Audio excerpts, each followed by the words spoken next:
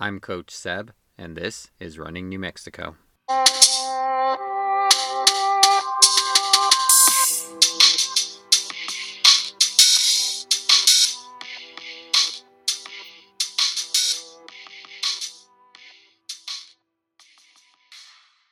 All right, joining me today, I have Pablo Vigil. He grew up in the Mora Valley in northern New Mexico. He is a runner, graduated from Adams State, three-time Olympic marathon qualifier, and a bunch more. So thanks for joining me today. Well, thank you for having me. I'm honored to be here. And yeah, it's a pleasure. Mucho gusto. I appreciate it. So first question I always ask everybody is, how did you get into running? Uh, well, kind of normal childhood activities. I grew up with a lot of siblings. I have two older brothers, a younger brother, and typical just chasing each other and rock fights and all that kind of stuff. And so I found out later, early on, that I had some kind of talent for running, and I love running. So, and then of course later on, being involved in middle school intramural sports, and then high school, and then university level, and so it's been a long journey. It's been over 57 years. Wow, Yeah. that's amazing. And you were a state champion in high school? I was a state champion in cross country in Colorado in the fall of 1970. Basically, they had two divisions: bigger schools and smaller schools. So I was the state champion for smaller schools in cross, and I was second in the 2 mile for smaller schools in the spring of 71. Yeah. Wow. Well, that's pretty awesome. That's a long time of running.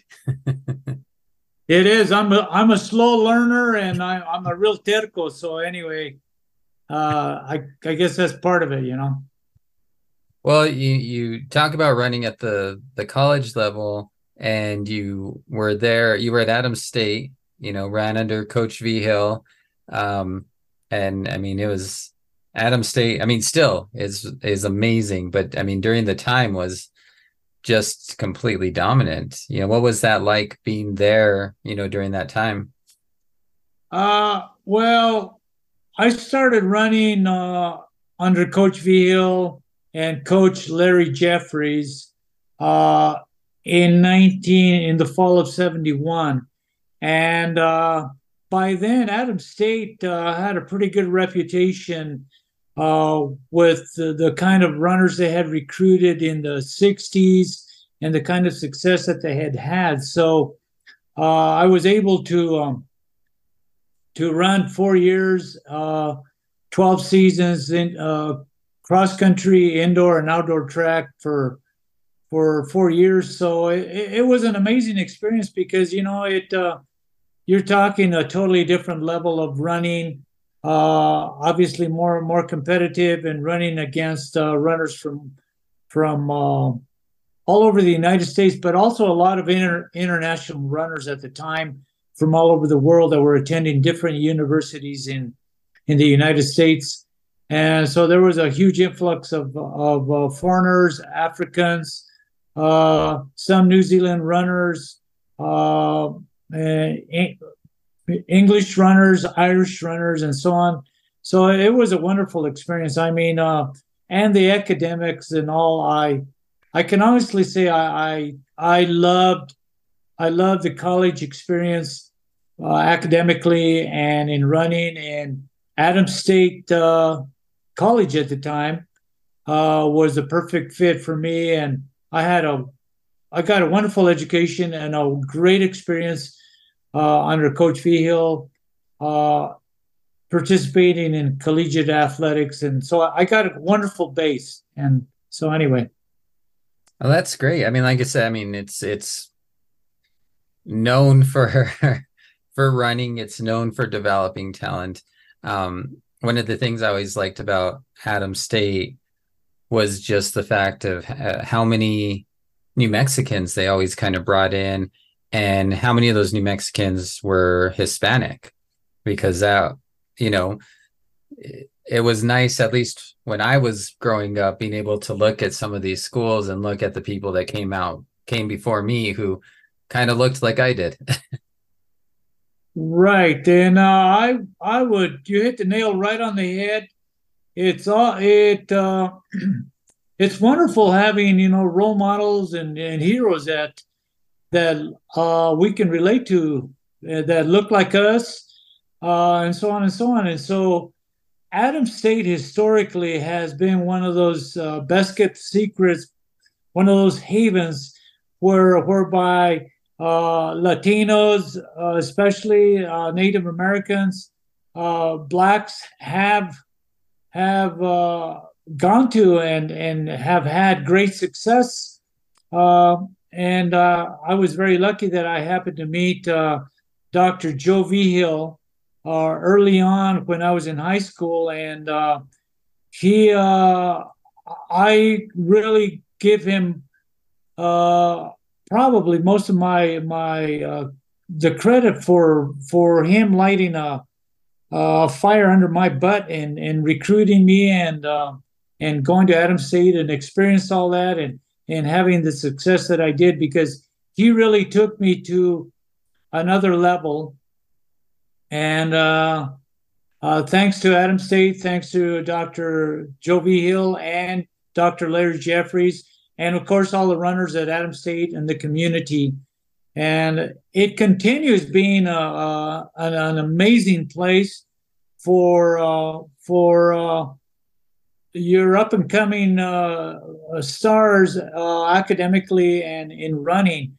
Coach Damon Martin now is the coach, and he has continued on the tradition that Jovi Hill started, and actually, with all respect, has had even more success. He is the winningest coach in any division in track and cross country, and so uh, it's an amazing little place just across the border, Right. So yeah.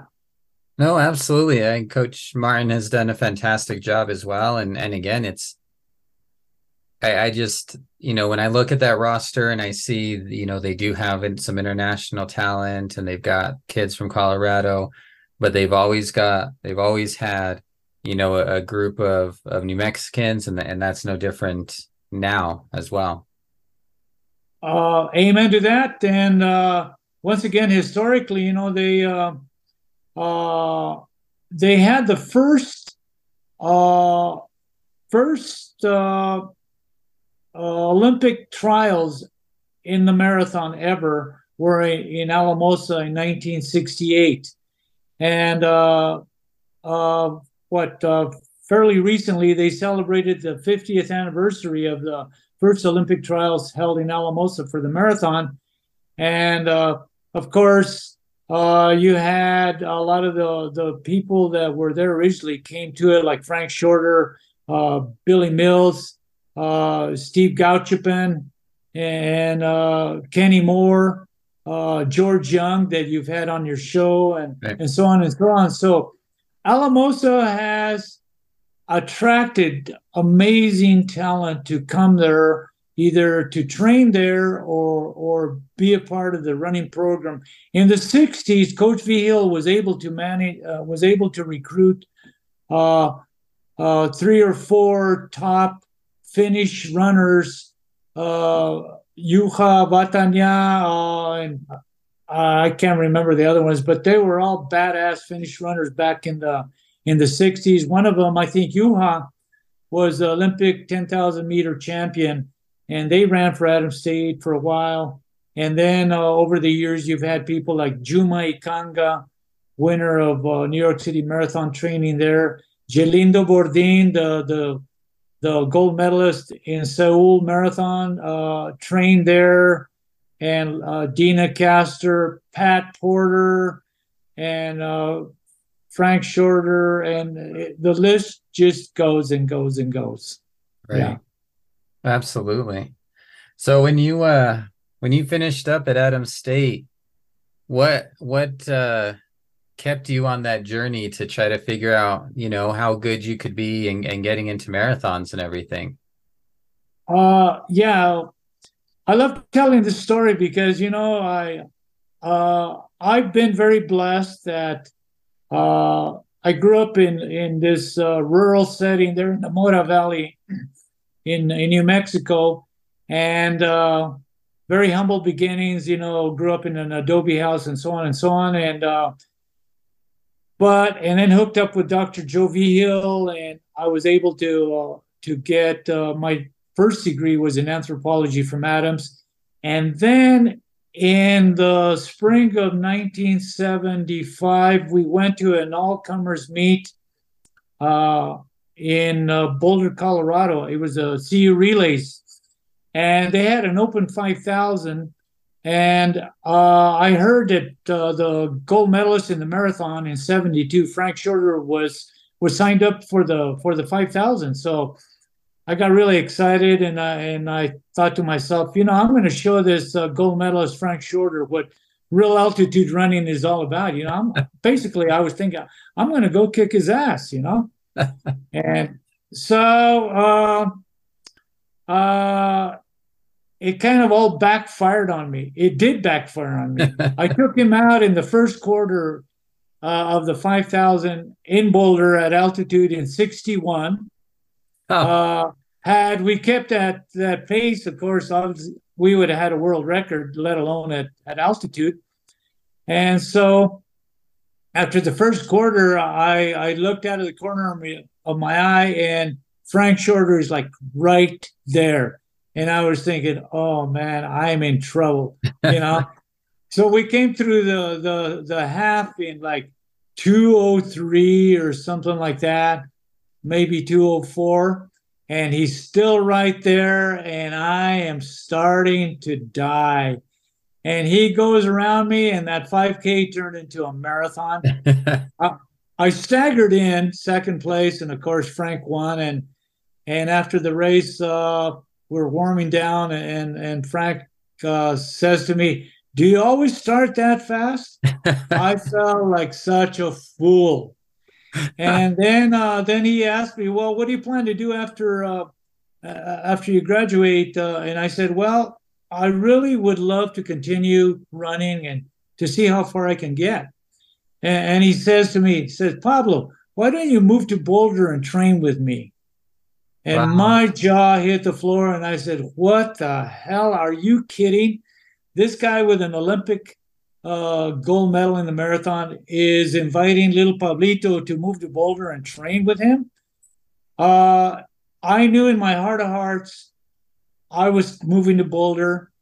And on May 24th, like 10, 11 in the morning, I graduated from Adams State. 12 hours later, I was living in Boulder. The next day, I went up to Frank's house. I knock on his door.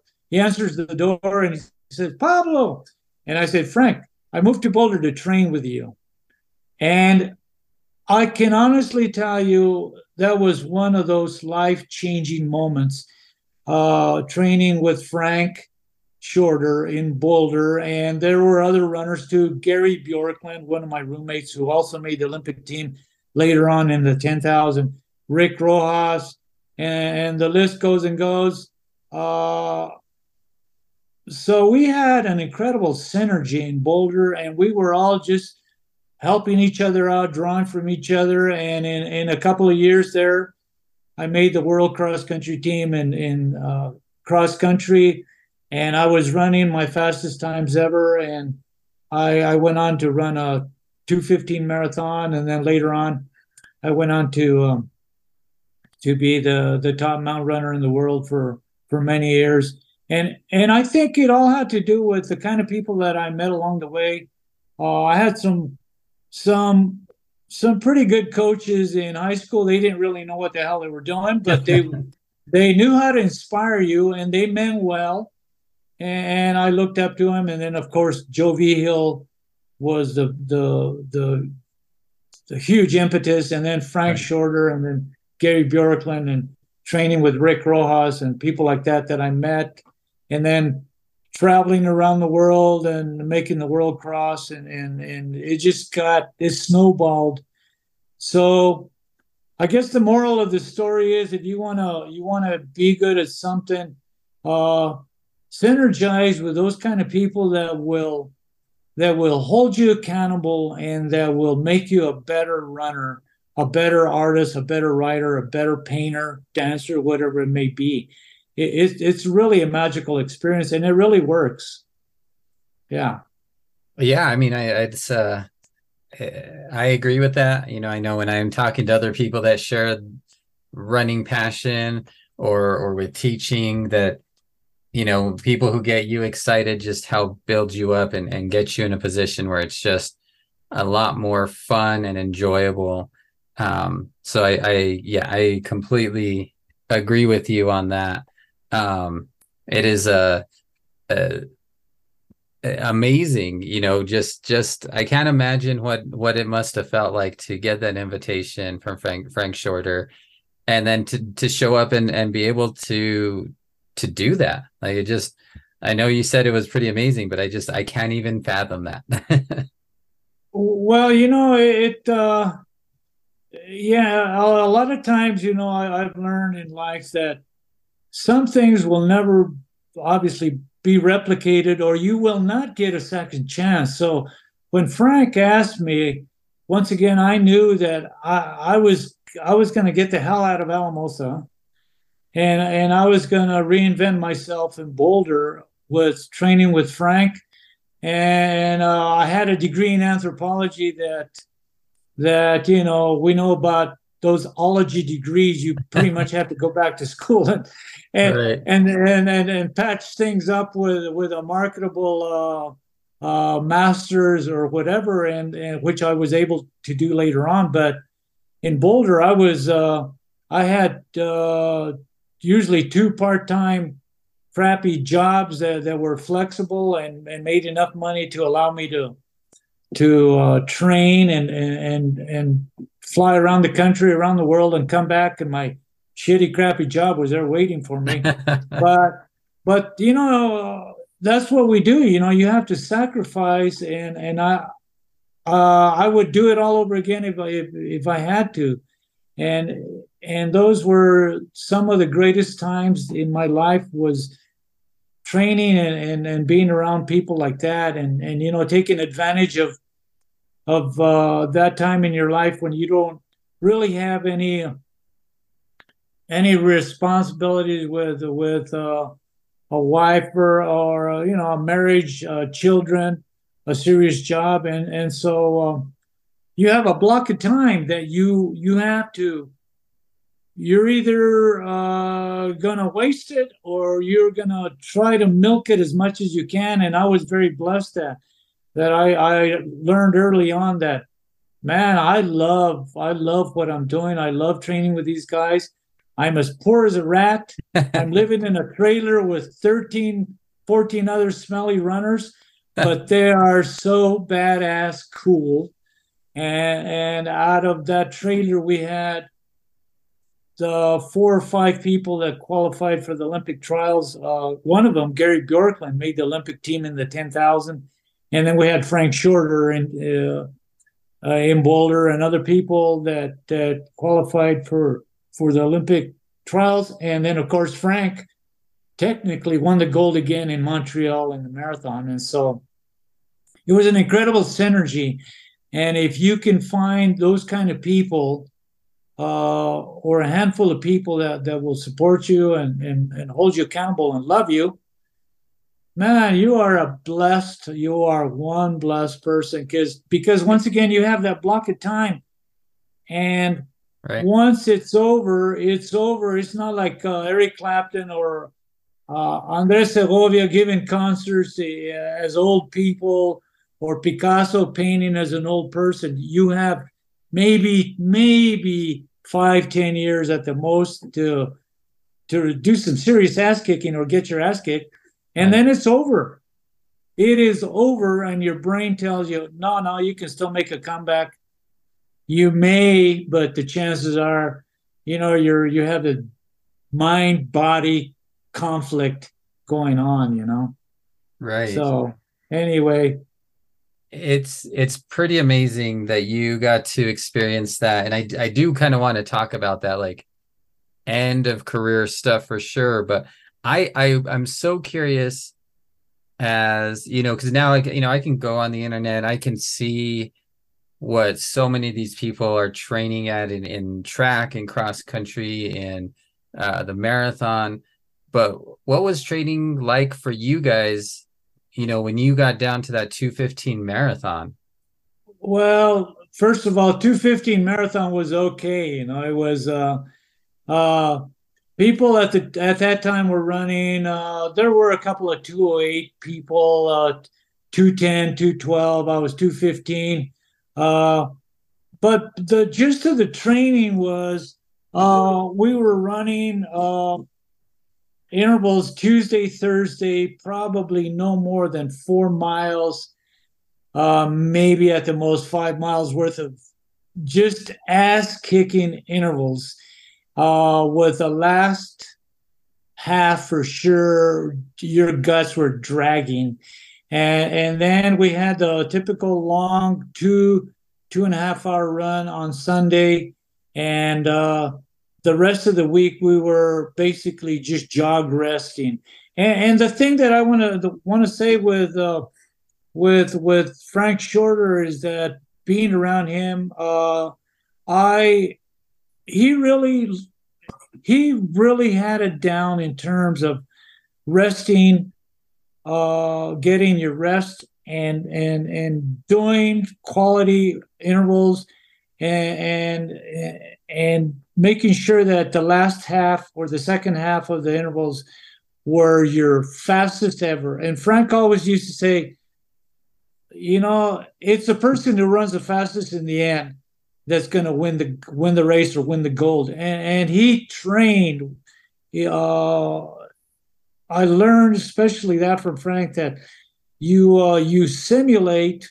Your training should simulate exact pretty much the way your race is going to go. And of course, there will be surprises and this and that. But when we rested, it was almost like a joke, a pathetic rest. We had uh, high school kids, we had junior high kids, housewives training, jogging with us on our easy days.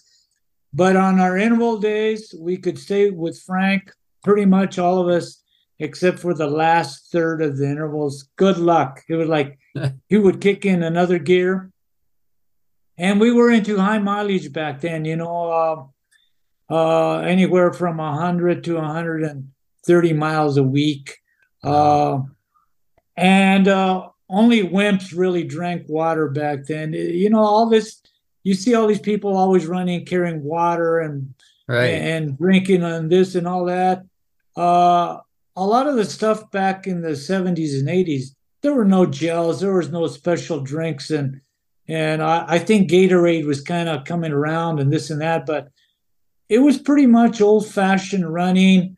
Uh, I think relatively speaking, we had good results.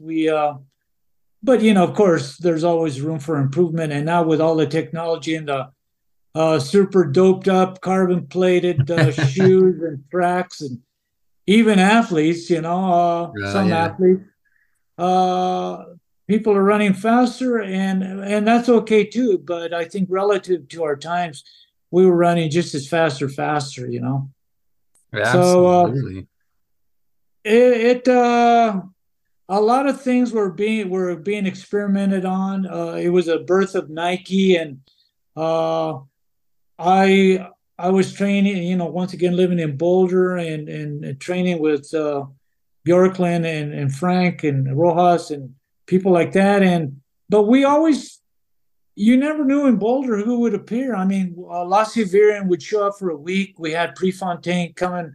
Uh, Wow. well, before I got there, because but he had come through Boulder and trained with Frank. We had Bill Bowerman, we had Dellinger, uh, and then you had all the music scene, and then you had all the rock climbers, and then you had the Celestial Seasoning bike race, and it was the place to be at that time, and I was lucky that I was a part of it.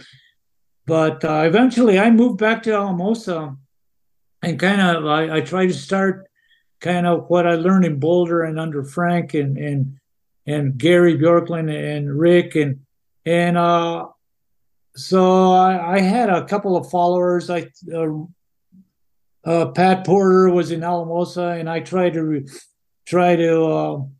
work with those guys, but they also had Coach Vigil. So uh, we had amazing success in Boulder, but also in Alamosa, and those two places continue being the some of the top places in the world to Right. go and train. If you're a runner or a climber or a cyclist or whatever. Yeah. Right. Right. Um, how did you make the transition from the marathon then into like mountain and trail running? Actually, it was pretty easy because basically what I did was uh, I kept the intervals Tuesday, Thursday, but instead of being I kept it more like more flexible, more open instead of doing like 400s and ladders of 800 meters and kilometers and so on and so on. I kept I it was all like road uh, steady state running on the road, fartlek on the road, uh, a lot of hill training, hill intervals, and my long run went from basically around 2 hours to about 3 hours. Excuse me, 3 hours. More training on dirt. Uh, but at the time, I was living in Alamosa when I had my best success in mountain running. And to those of you that know, Alamosa is as flat as a tortilla.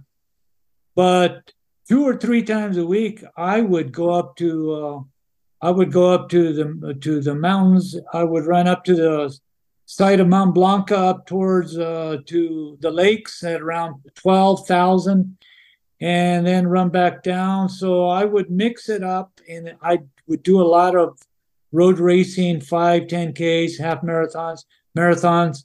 Uh, not many mountain trail races at the time. You either ran cross country in the fall, some indoor track in the winter, spring track in the spring, and road races, marathons, and some mountain races. But the transition was pretty easy, and I was lucky that I landed in mountain running at the tail end of my career, pretty much when I was slowing down in track and so on.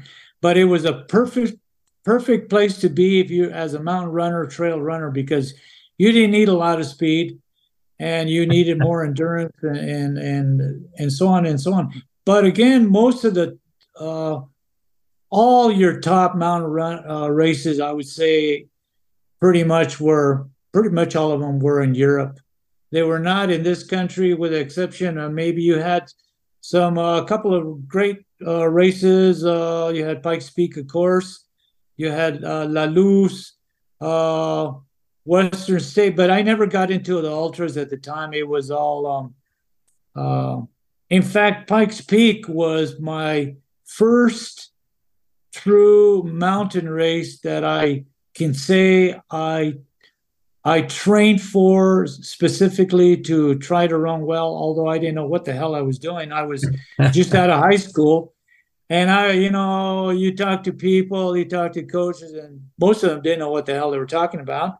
They meant well, and you maybe there was an article somewhere in Track and Field News or somewhere, and you would read about it, get inspired about it, and then you would kind of attempt to go out and replicate some type of long workout in the mountains. But Pikes Peak was actually my first true mountain race, and I that was in the summer of '71. I ended up fourth overall, first Wow. junior, and that was the last year too.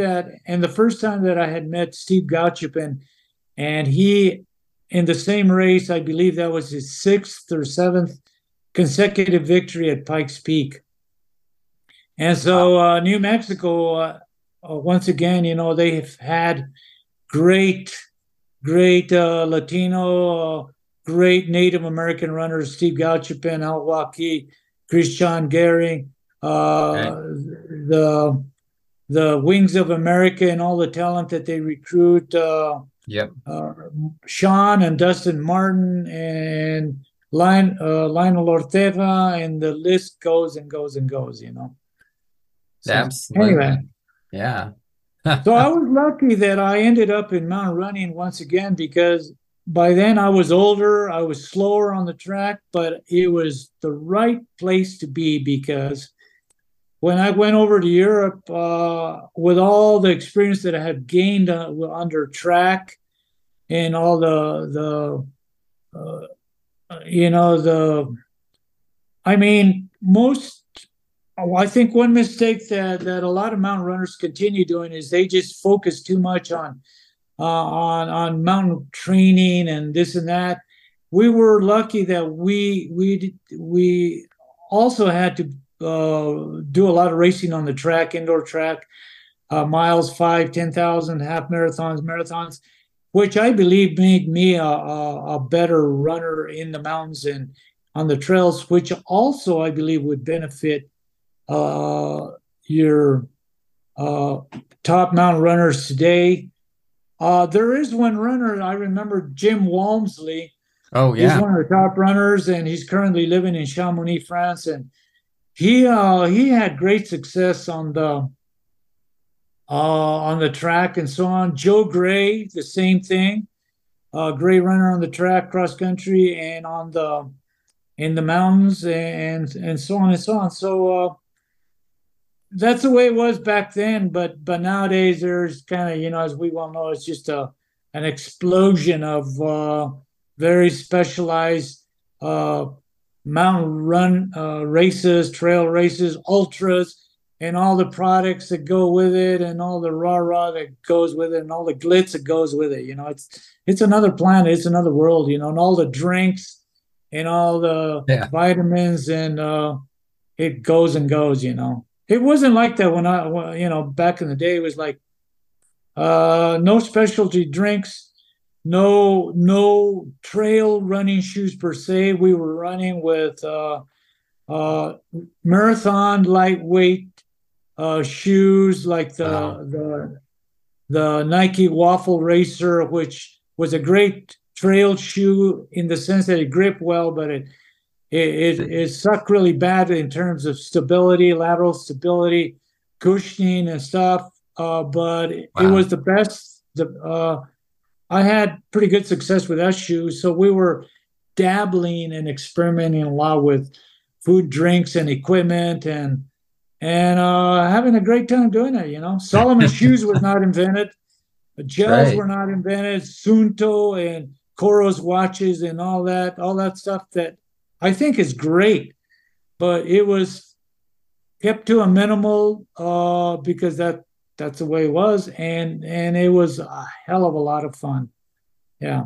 It sounds like it from you, talking about it, and it's so crazy now because the shoes are like you talked about. The shoes are so different and specialized, and all that cushion, can help runners stay in the sport longer, save their legs a little bit, help with recovery, and and then you're like you said, you came into it at the tail end of your career, and now we're seeing people get into trail running in out of college instead of going to trying to run track or marathons. They kind of jump into this longer stuff. It's fascinating.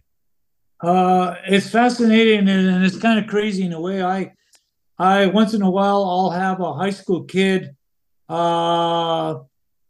uh, read something about me, or Killian Jornet, as we know, the king of the mountains, and they want some advice on this and that, and I ask them, well, how old are you? Well, I'm 16, so still in high school. I want to run my first ultra, and I want to be, diplomatic about how I come across and this and that, but they have no business doing ultras at that age. It's almost like they have to kind of pay their dues with stepping up with distance and age and getting to those ultras later on with more experience and age. There are exceptions though. Killian Jornet, I think, proved everyone wrong. At 18, he, I believe, or thereabouts, he won UTMB, and there are those rare exceptions, but you have to be very careful how you develop young talent. And I think a good coach, a good mentor and teacher will do just that. So now, yeah, you have all these high tech shoes, carbon plated, uh, this and that, and equipment, and Right. as we know, like Killing Jornet now, he's with Normal, his company, and Oh, but right. there are Yeah. also a lot of new causes that are not just about running, but there are a lot of causes towards, for example, with Normal and Killian and Solomon and so on, and other companies that are more conscious of helping the environment and uh, making climate change a big part of their marketability, campaigning, and so on, which is good instead of just how much can we exploit all these runners out of in the environment and all that stuff.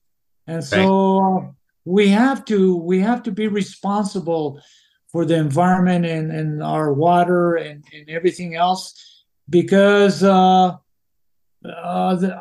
that's the least we can do as the kind of people that and the kind of what we represent and we are all about, you know. Right. Right. And I mean, it, in order for the next generation to enjoy those trails and to be able to enjoy the things that you enjoy, that, when I'm out there running or hiking or whatever, that my kids get to enjoy, yeah, we've got to do our part to take care of it for sure. Amen to that. And luckily, there are a lot of people that are becoming more and more aware and more conscious of the climate change in the environment. And like what you just said, another phenomenon that I think is just amazing is the amount of women that are participating globally. Right. Uh, I'm lucky. I continue milking a dead cow. I travel all over the world and I help with logistics in races in Mexico and Switzerland.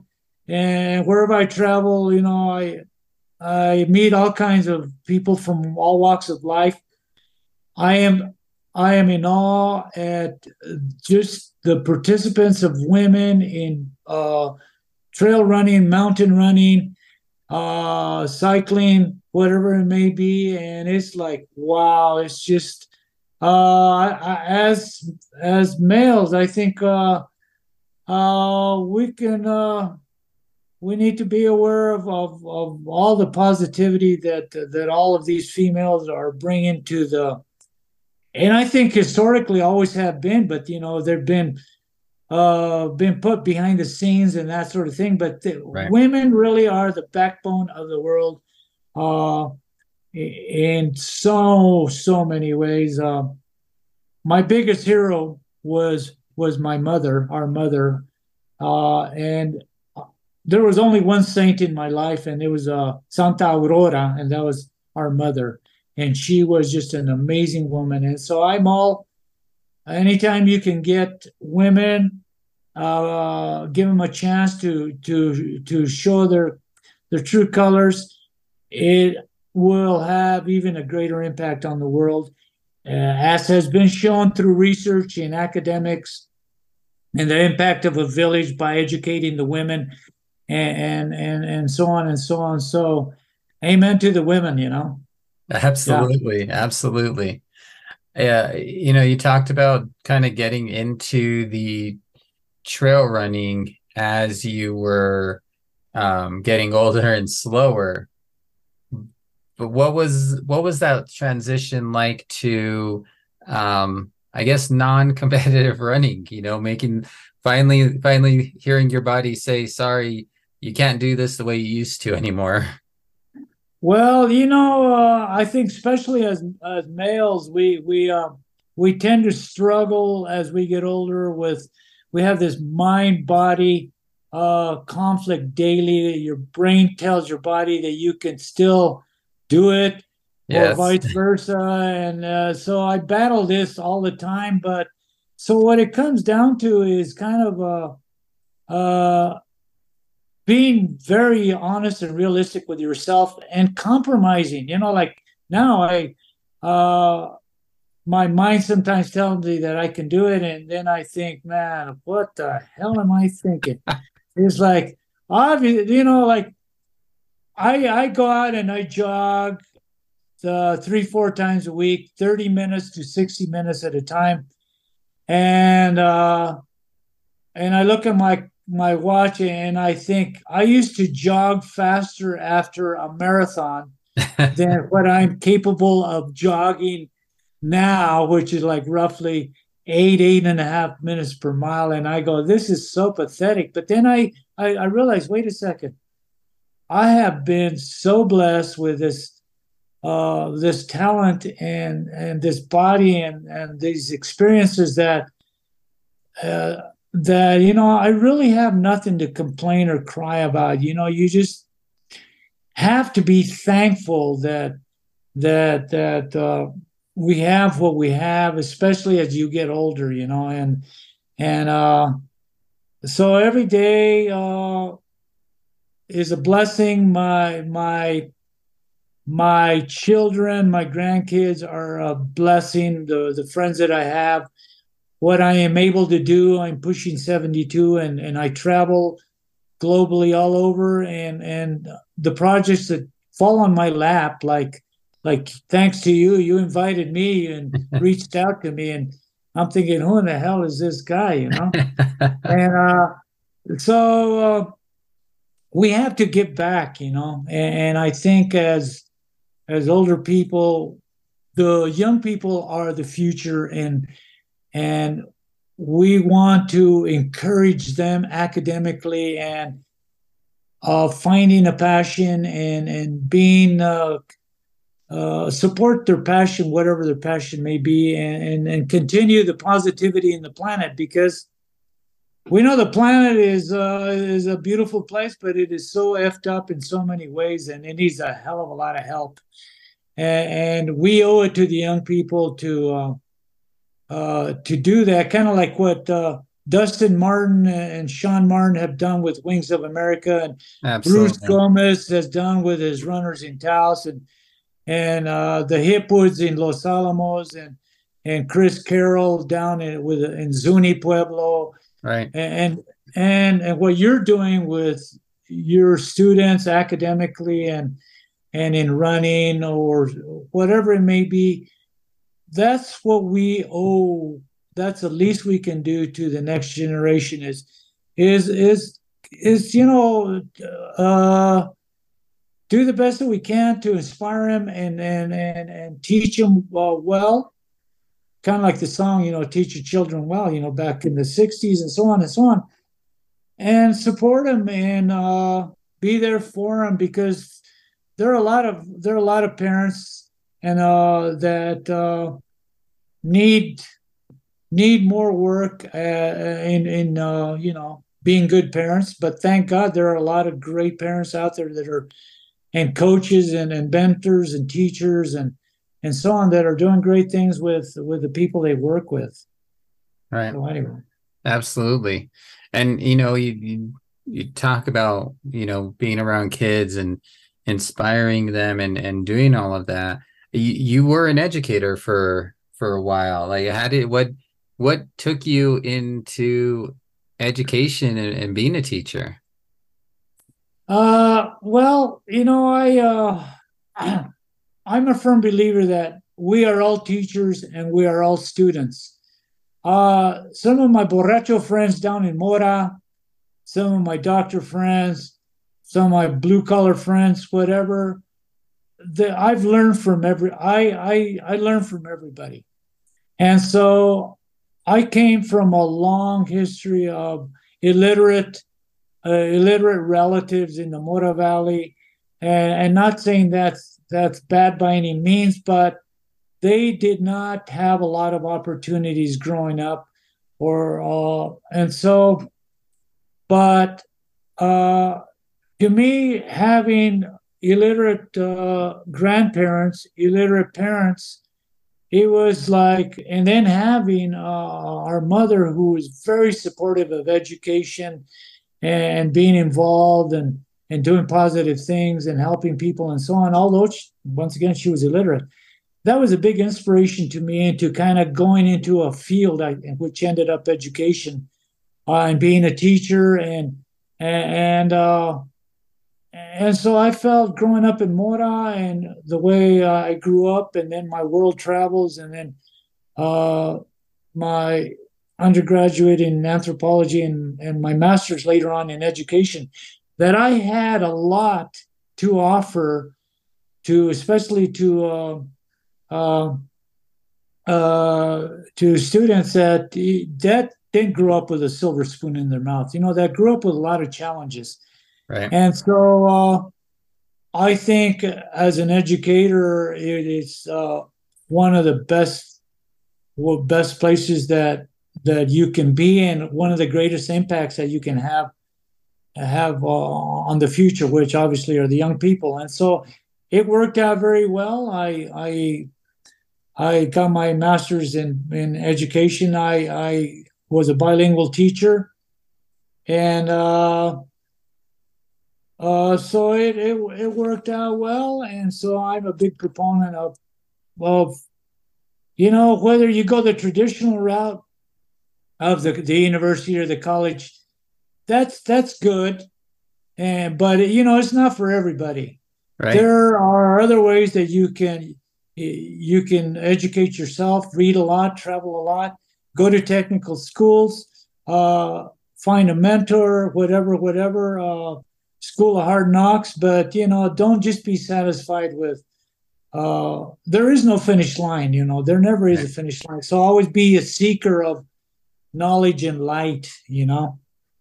And so I'm proud of the profession of educators and so on, although, as we well know, we are dealing with a lot of new realities. Yep. Uh, but Yep. what else is new? I mean, that the nothing is constant. People have always been dealing with new realities, and so we have to know how to adapt and morph and learn from it and move on. So Right. anyway, yeah. Absolutely. And being having it's always important to, you know, have, minorities in education and once again having people that those kids can look at and be like, oh, you look like me. Oh, you grew up like me, and be able to make that connection. It's just so helpful, at all levels. Everybody likes to be able to look at someone and say like, oh, if I can do that too because this person did it. Hey man, hey, you hit the nail on the head. And Santa Claus is not is uh Jesus is not always going to have blue eyes and white skin, or Santa Claus is not always going to be look the way, or all these iconic images that we have. It's good to what you just said, that we have these role models and people in different positions that we can aspire and look up to, and and learn from them, and share our knowledge. Right. Whether you are an educated person or an illiterate person, I learned a heck of a lot from my illiterate grandparents and mother and father and other people along the way. They were some of the most intelligent, wisest people that I ever met in my life. University and books and all that, that's great, and vicarious experiences and knowledge and all that's all great. But it really comes down to kind of basic stuff, and knowing those basics those hard work, perseverance, and we've heard them all, and dedication, and not being so arrogant that we can't share our knowledge with whomever we meet around the planet. I work with people in Mexico, in Europe, everywhere I go, and I love hearing what people have to offer from different walks of life. Like I said earlier, we're all students and we're all teachers, and I we learn and we teach each other along the way.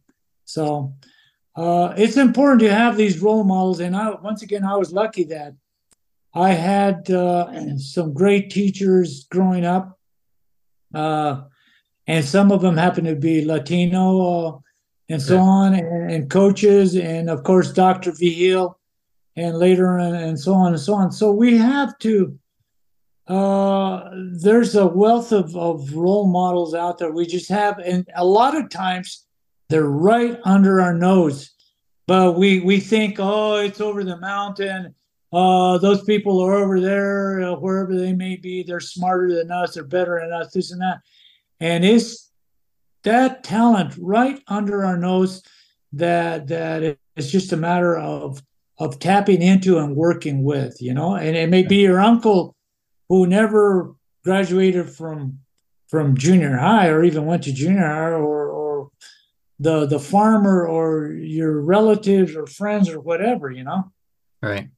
Right. Absolutely. There's so much knowledge that isn't just like you said, it's not just books, it's the cultural knowledge, the stories that you grew up with all leads Amen. to all of this, and just it's awesome that you were not only a teacher but bilingual teacher, because that's just so important to that cultural knowledge, to hear the language.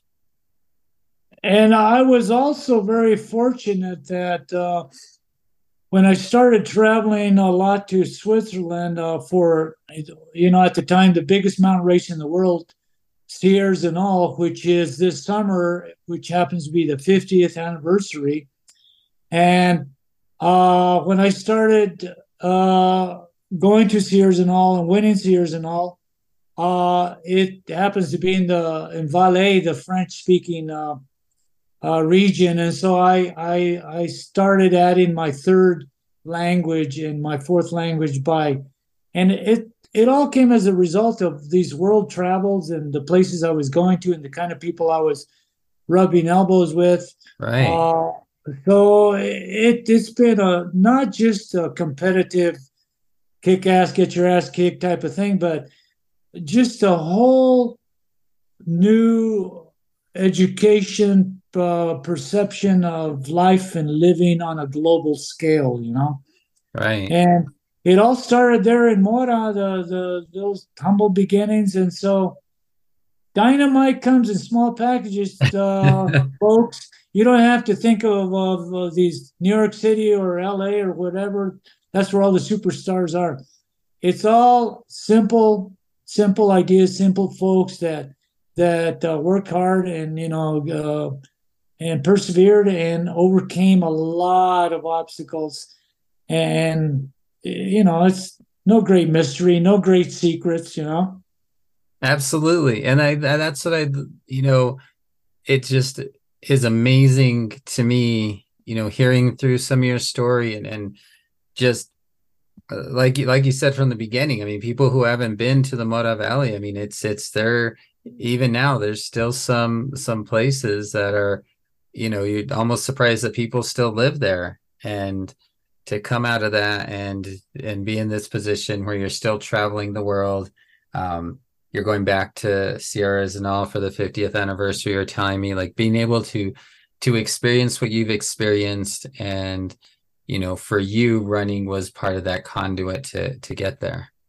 Well, once again, Seb, I've been very blessed, but I think a lot of times I struggle with this as I think as Latinos, a lot of times we uh, we underestimate the talent that we that we have. We have incredible freaking talent Yes. as Latinos and minorities, blacks, whatever, women that we don't tap into because for whatever reason, I think sometimes we struggle with fear of success. Go figure, fear of success. Yeah. Uh, fear of being better than our brothers and sisters, and kind of fear of I struggle with self-esteem throughout my life, and coming from a broken home and being a Latino and being dirt poor and all that stuff, you know. But there comes a time where where where you can't dig up excuses. You have to say, you know what? It's time to move on, and it's time to uh, to to to see how far I can take this talent. And then you may meet your Dr. Joe Vigil, you may meet your Frank Shorter and people like that along the way that you hang around them, you learn from them, and you go, you know what? I've had this talent all along. It's just a matter of how I work this talent and my perspective and what I want to achieve and so on and so on. Uh, you know, I'm very proud that I to be from the Mora Valley and the kind of background that I came up with. I along the way. I like to throw out names, not because I'm trying to throw out names, but I'm trying to make a point that Yeah. you never know who you're going to meet. I was very fortunate early on. I had uh, I bumped into people like Michael Jordan and his father, Oh, and we wow. happened to sit down and just talk. Uh, the poet Allen Ginsberg, that had a great influence on the Beatles and Bob Dylan and on.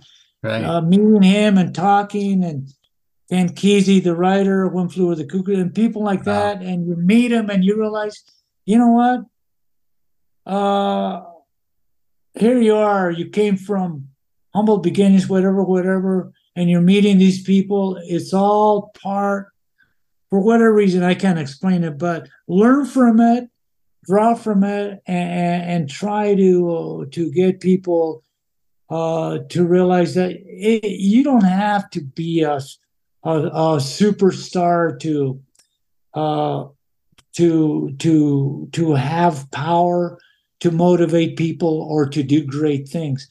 A lot of great movements have been caused by simple ideas, simple people. Cesar Chavez, with all the farm movements Right. back in the 70s and so on and so on. Uh, and the list goes and goes, you know. Yeah, absolutely.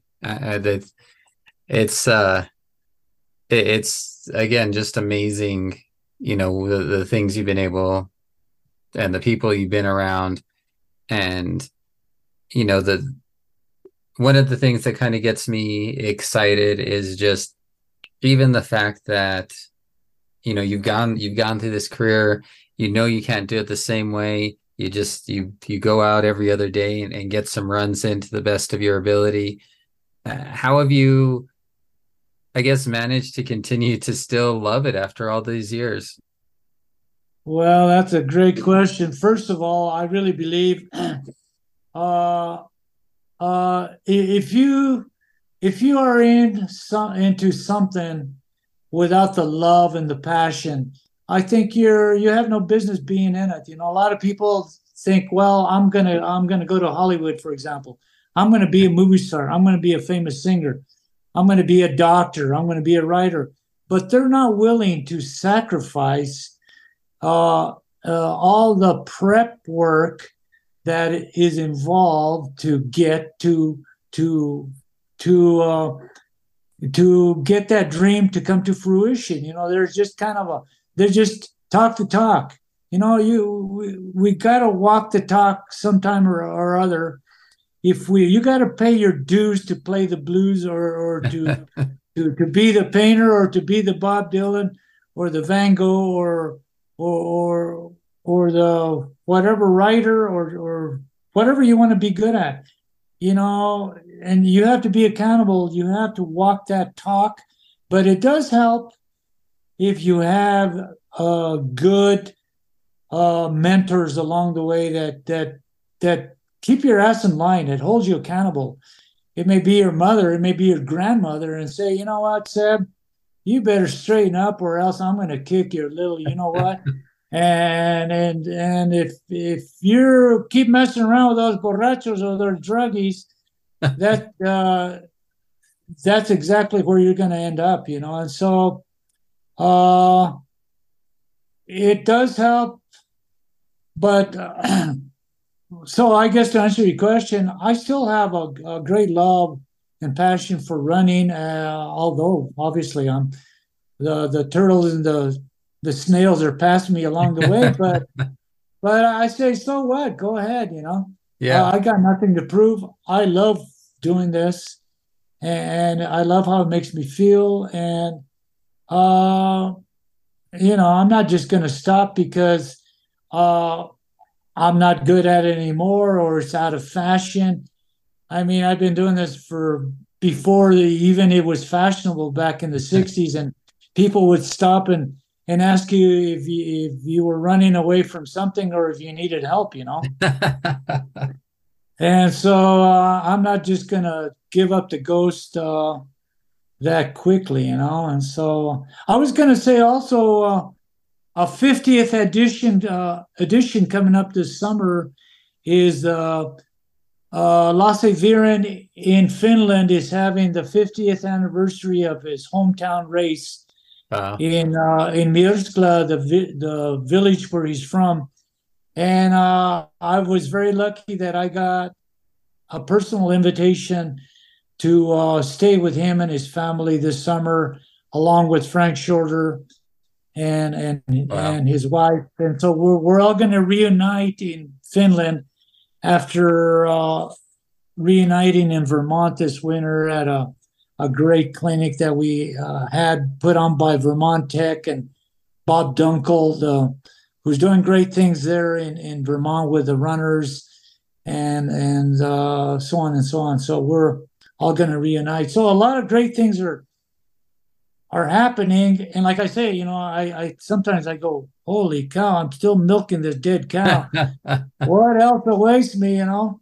Yeah. But so when I go to Mora or I go to Finland or wherever the heck I go, I have a great time wherever I go, you know. That People is, are sweet and kind and they're it's wonderful, yeah. well, that's amazing. And I think that's a great sentiment to kind of wrap up on. Um, I have one more question that I ask everybody, and that is, when you're getting ready to maybe get out there for those 30-minute jogs now, or get on a flight to go visit all these amazing places, what kind of music or whatever do you listen to yourself to get you, pumped up and ready to go? Well, first of all, I would say music is my first passion. I've been playing guitar for longer, probably as long as I have been running, Oh, wow. 57 years off and on. Uh, I'm self-taught, but I love playing my guitar and I love learning different genres of music. I love listening to anything from classical to rock to whatever. Uh, so I don't really, but there's always, I don't run with music. I never did. I think it's a bad idea to run with headphones. First of all, you never Yeah. know if the ambulance is going to run you over or a dog is going to bite you, you know. But there's always music uh, running through my head. I'm always having conversations with myself. I talk to myself a lot. I I guess I psychoanalyze myself a lot, if in a way. But to me, I love the silence. And that is obviously when we're sleeping and Right. when I'm running, and I love that. Uh, so I would also like to say, kind of in closing, that to those young people that are out there, it's like, man, learn as much as you can, stay in school as long as you can. Do your best to continue after high school by going to some kind of training, technical school, maybe the university or college.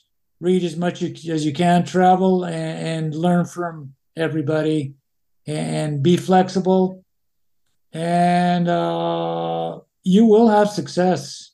I mean, you will have success, and hang around people that are going to hold you accountable and keep your ass in line, and that you can learn from, and teach you positive, good things. I think, but also once again, the my borracho friends, I learn a lot from them. My druggy friends, I learn a lot from them too. So Absolutely. Well, not that I'm promoting that by any yeah, means. I'm just saying yeah, we're all teachers and we're all students. Yeah. exactly, exactly. Well, thank you so much for your time, Pablo. This was a lot of fun. I really enjoyed getting to know you and hearing about your life and your running career. Is there anything else you'd like to add before I let you go? No, I would like to thank you, Seb, for taking time and creating this podcast. And I like how what you're doing with the kids down there in New Mexico, and being in academics, and so on and so on.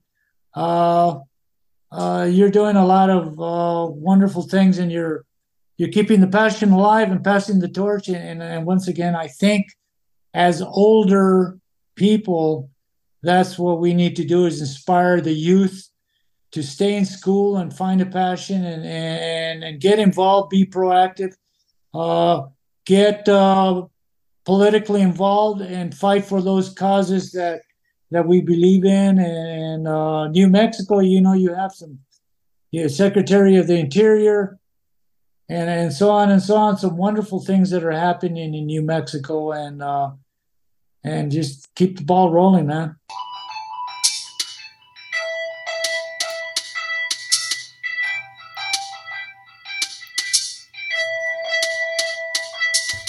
I'd once again like to thank my guest for their time and thank you for tuning in. If you have the opportunity, please rate and review wherever you listen to your podcasts, or just help spread the word. Music was provided by Philip Friedman. You can follow him on SoundCloud at DJ Teach. You can follow me on Instagram and Twitter at RunningNM. Feel free to drop me a line or shoot me an email at runningnewmexico@gmail.com if you have any questions or know of someone who should be interviewed. In the meantime, keep running, New Mexico.